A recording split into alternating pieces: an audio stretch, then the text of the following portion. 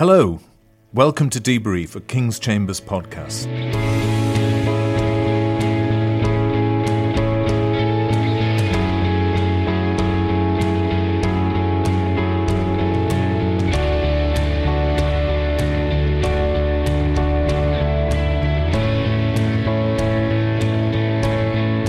My name is Nigel Poole. The Debrief podcast aims to provide an analysis of issues in the field of clinical negligence and healthcare law, and we hope that it'll be of use and interest to lawyers and non-lawyers alike. This is part 2 of my conversation with Nadine Montgomery. Nadine, in the first part, we talked about your experience of bringing your case through the courts. I thought we could talk about the ramifications of the Supreme Court judgment. But just taking a step back, in England and Wales, we have the Bolam test. In the Scottish courts, the equivalent about the standard of care is a case called Hunter and Hanley. Is that right? That's correct. I've heard you talk about it as a sort of skill and care test. Is it? Yes, that's my understanding. Yeah. So what did you learn about that case when you've done your legal study? What's the standard? So, such a failure as no ordinary doctor of skill would be guilty of if acting with ordinary care. So essentially a skill and care test. Yeah. So I've got a quote here from Hunter and Hanley. So those who aren't familiar with the Scottish law will be able to sort of compare it. But I'll just read it out anyway. In regard to allegations of deviation from ordinary professional practice, such a deviation is not necessarily evidence of negligence. Indeed, it would be disastrous if this were so, for all inducement to progress in medical science would then be destroyed. Even a substantial deviation from normal practice may be warranted by the particular circumstances. To establish liability by a doctor where deviation from normal practice is alleged, 3 facts require to be established. First of all, it must be proved that there is a usual and normal practice. Secondly, it must be proved that the defender has not adopted that practice. And thirdly, and this is of crucial importance, it must be established that the course the doctor adopted is one which no professional man of ordinary skill would have taken if he had been acting with ordinary care. So, applying that, if you applied that test to your case and the question of consent, then I suppose what was decided by the first judge and on appeal was that your obstetrician had acted in accordance with that usual practice. Yes. Or at least had not departed from it in a way that no professional, says person of ordinary skill yes. would have done. Yeah. But essentially you felt Bolam, that shouldn't be the test for. No. Well, do you think that role does have that test does have a role for the medical profession generally, if not in relation to consent, but perhaps in relation to the delivery of treatment? So, not in terms of consent or information disclosure or advice. I think that there's no place for Hunter and Hanley Bolam anymore. I think that there is a place for Bolam, Hunter and Hanley, maybe in treatment cases, investigation, assessment, that kind of area. Yeah. So in the Inner House, I'll read part of the judgment, paragraph 30. In these circumstances, we have come to the view that the Lord Ordinary, that's the judge at the first instance, isn't it, correctly concluded that in the absence of specific inquiry as to risks, there was no failure by Dr. McLennan in the advice which she gave, and that as a matter of professional responsibility, she was not required to spell out the very small risk of a grave outcome, such as that which unfortunately materialised in the present case. The approach of Dr. McLennan in this matter was amply endorsed by expert evidence, which the Lord Ordinary was entitled to and did accept, of prevailing responsible professional practice. So very much you lost at that stage because Dr. McLennan had acted in accordance with prevailing responsible professional practice. So it was up to the profession, in effect, to decide what you should be told. So, it's essentially a peer test, isn't it? And it takes away from the patient. And my argument was this should be a patient-focused test now. Yeah. And that is, in effect, the outcome that you achieved from the Supreme Court decision. So I'll just quote from the Supreme Court, if I may. But the key quotes, paragraph 81, The law is developed so that instead of treating patients as placing themselves in the hands of their doctors and then being prone to sue their doctors in the event of a disappointing outcome, treats them so far as possible as adults who are capable of understanding that medical treatment is uncertain of success and may involve risks, accepting responsibility for taking of risks affecting their own lives and living with the consequences of their choices. So if the patient takes responsibility for the choices, they take responsibility, I suppose, for the risks. Absolutely. Because it's up to them what risk they're willing to take. Each patient comes with their own individual set of circumstances that might want to take a risk or might not want to. And I don't think we can ever be in a place where doctors are making that decision for them, because as you've just read out, the patient has to live with the consequences, not the doctor. Yeah. And I suppose what is a relevant or material risk may be different for, well, in the kind of case you were involved with, for different mothers, but in a wider sense, for different patients, they'll all have different ideas of what is a risk that they would wish to take into account. Absolutely. Yeah. I think maybe, if a surgeon might not want to take risks on his hands, they're important to him. They're providing his salary and supporting his family, whereas someone else might think, okay, I don't mind taking a risk and might be willing to do that, but that should be for the patient to make that decision. Right. And then paragraph 87 of the Supreme Court, and this is the paragraph that just gets repeated in many other cases. I quote, "The doctor is therefore under a duty to take reasonable care to ensure that the patient is aware of any material risks involved in any recommended treatment and of any reasonable alternative or variant treatments. The test of materiality is whether, in the circumstances of the particular case, a reasonable person in the patient's position would be likely to attach significance to the risk, or the doctor is or should reasonably be aware that the particular patient would be likely to attach significance to it." Interestingly, I think in the Scottish courts, one point that the judges referred to was that you had not specifically asked about the risk of shoulder dystocia. Yeah. Is that right? I think what the arguments were was that I hadn't specifically used the word risks. So although it was acknowledged that I had concerns about delivering a large baby, that I hadn't used the word risk. And what I would say to that is that, patients come from all walks of life. We don't always use the language that a doctor would use. So we should be looking at our patients and thinking, what are they saying to me? So when I was saying, I'm concerned, what does this mean? My baby's large. That's a cue for a discussion about, possible consequences and, what could go wrong. Those are, just because we don't use the word risk doesn't mean, that's not what we're talking about. Our language is very different. And if you'd gone on to have that sort of conversation, just out of interest, would you have expected to have been told about risk in percentage terms or significant, moderate, small risk? Probably in percentage terms, but I understand that that's quite a grey area.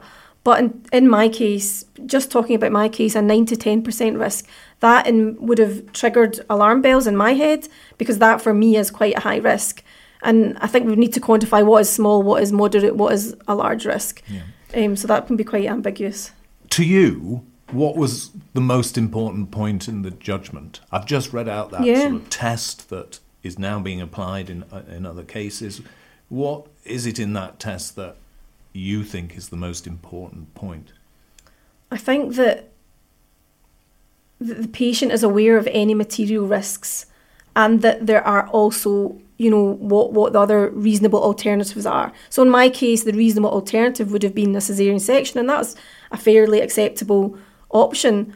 So we should be telling patients, that this is, we can go down procedure X, and this is the consequences of X or the risks, but there's also procedure Y, and again, so which is, more, so it's exactly what I've been saying, and it's exactly what I wanted in terms of explaining to patients what the risks are and in keeping with the GMC guidelines. And just to play devil's advocate, there are some, and Dr. McLennan, as we said in part one, or as you explained in part one, had said in court, look, if this is offered, if caesarean is offered to mothers, then they'll all do it. They'll all choose to have it. I'm sure she didn't mean all, but many more mothers would choose to have it. And generally, that is, quotes, a bad thing, that it's not in the interests of mothers generally. Yeah. Is that, do you think, a danger that your case might lead to more caesareans, and that might be regarded as generally an unfortunate consequence? Is that something you've thought about or you have a view on? I don't think we should be focused on the amount of caesarean sections that we're doing, and I don't think doctors should be.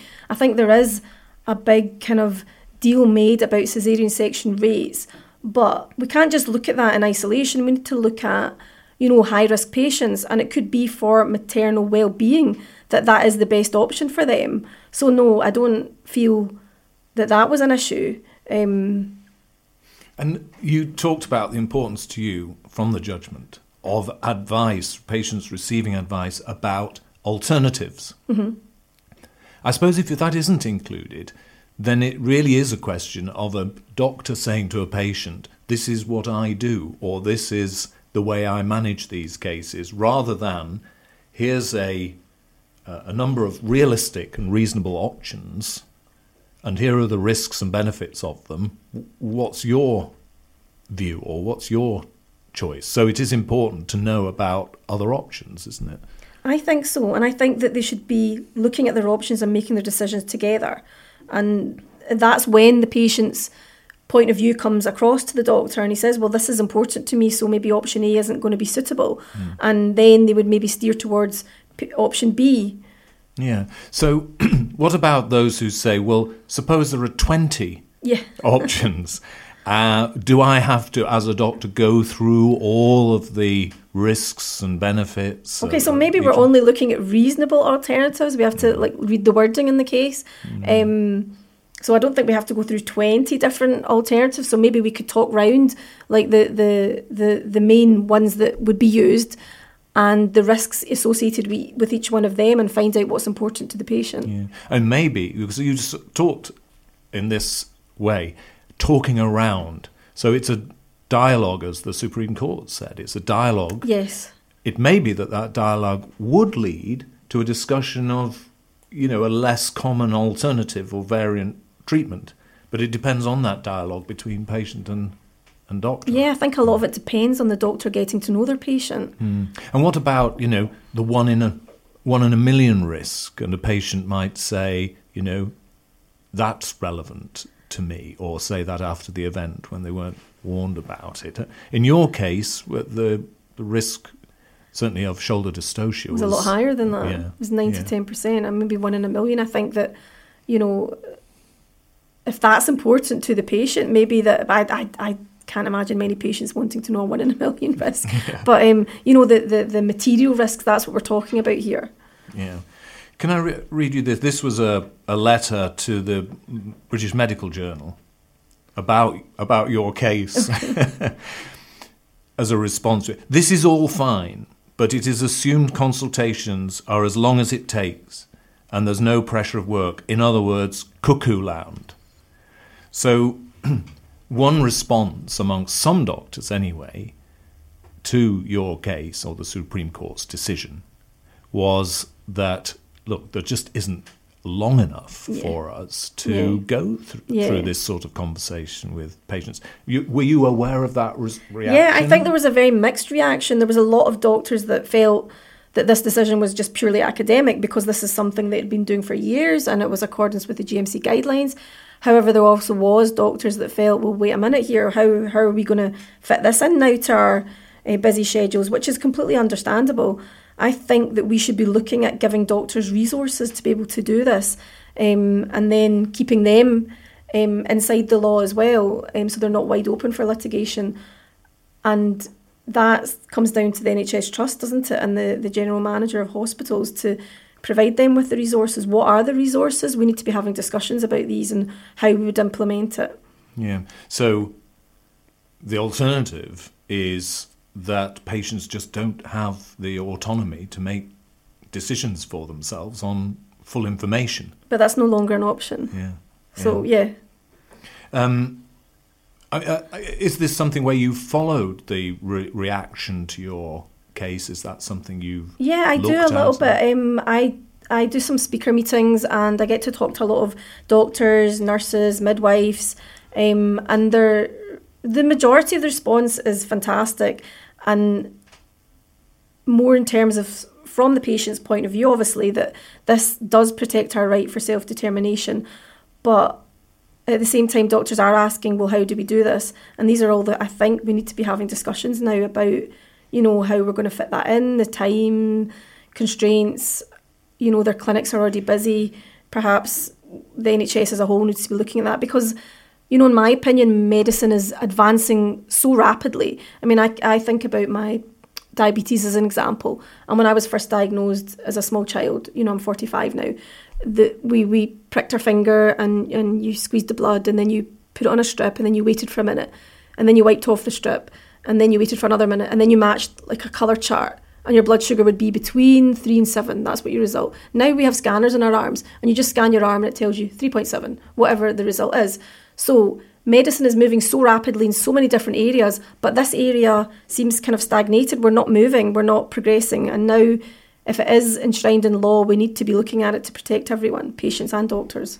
One interesting facet of the reaction from some within the medical profession, obviously not all, was that actually there was already guidance from the General Medical Council in the form of good medical practice, which was to advise patients of, quotes, material risks. So the Supreme Court judgment, is it right, was in line with good medical practice? I think you mentioned you were aware of what the GMC guidance was. Yeah, we had the guideline, I think it's exactly what the GMC guidelines said, and it shouldn't really be a big deal for doctors because this was already the guidance, the ethical guidance. Just now, the only difference is it's now been passed into law. So good doctors were already doing this, so it shouldn't have been a big deal. I don't want to put you on the spot too much, but one way in which consent is taken or is given is through signing a form. Sure. Is the answer just to list everything on the form and get someone to sign it? Oh gosh, I don't think you can do that because it doesn't personalise it to the patient. I don't like the idea of consent documentations insofar as it doesn't really give you any evidence of anything. It just says that the patient basically has consented to or agreed to whatever the treatment is going to be. There is no discussions noted on that bit of paper of options, risks of each potential option. So I think the signing of a consent form doesn't amount to valid consent for treatment, and I don't think it's sufficient evidence, in my opinion. And I don't think we can just list a lot of different, things that could go wrong and ask the patient to. We really have to be looking at each patient specific to them and what's important to them and consenting that way. You say you've talked to groups of medics at presentations and so on. Are you aware of certain bodies of medical professionals changing their guidance or issuing new guidance in the light of your I think case? A lot of them have. I think one of the most forward groups of doctors are the Royal College of Anaesthetists. They're very forward thinking, and indeed they always practice consent very well, and I think it was to do with their training. But not all Royal Colleges have changed their practice. I think since the case in 2015, I'm not aware that the Royal College of Obstetrics and Obstetricians and Gynaecologists has changed their practice. So maybe, hopefully, at some point I can meet up with them and have a discussion. You'd like to do that? Yeah, I would like to do that. Yeah. And when you've spoken to groups of medics and they've heard from you, what's generally been the response to you? I think that it puts it into perspective what a patient has been through. I mean, I think when you read the case, you kind of read the judgment and you think, oh, this is what happened. But actually when you hear me speak and you hear me tell the story of, well, my baby's head was, a very graphic story of, well, my baby's head was stuck for 12 minutes and during that time she attempted to break his clavicles to pull his shoulders out, and then she attempted to push his head back in, probably causing more damage to his fetal head. and then she attempted to break my pelvis twice with 2 different scalpels. When you put it into that perspective of the sheer horror of what can go wrong when you don't consent a patient properly or you don't discuss the risks and options, then it really brings it into the forefront of their minds, and they remember that. And I think that's important, because that's what we're here for. First, do no harm. We're here for their patients. Looking back to your own experience, and in particular of the litigation, what would you say to someone who was in your position 20 years ago? You've said it was a long journey through the courts. I think that you can't give up, and I think you have to stand up for what you believe in, even if you're standing alone. I completely stood alone. Nobody supported me except, my legal team, no one, the doctors, the nurses, the midwives. I even remember after the delivery, the midwife who was looking after me put her arm around me and she said, "Oh, sorry, bad luck." And this wasn't bad luck, because I wasn't a patient that came in, they didn't know anything about me and had a tragic shoulder dystocia that couldn't have been predicted or prevented. I was a patient at their clinic. I attended this fancy, all singing, all dancing, diabetic obstetric clinic that, took such great care and to such expense looking after me. And the very thing that I should have been protected from happening happened. So I think when you believe is right, what you want to say, just keep going. We know we're the patients, and we know especially for our children. Nadine, thank you very much for joining me for this conversation. That's all for this episode of Debrief. Links to the cases we've discussed are on the fact sheet that accompanies this episode. It's available by email from podcasts@kingschambers.com. And you can listen to all our podcasts on your favoured platform or by going to the resources and training section of the King's Chambers website, kingschambers.com. My sincere thanks to Nadine Montgomery for taking time to discuss her hugely important case with me. Thank you and goodbye.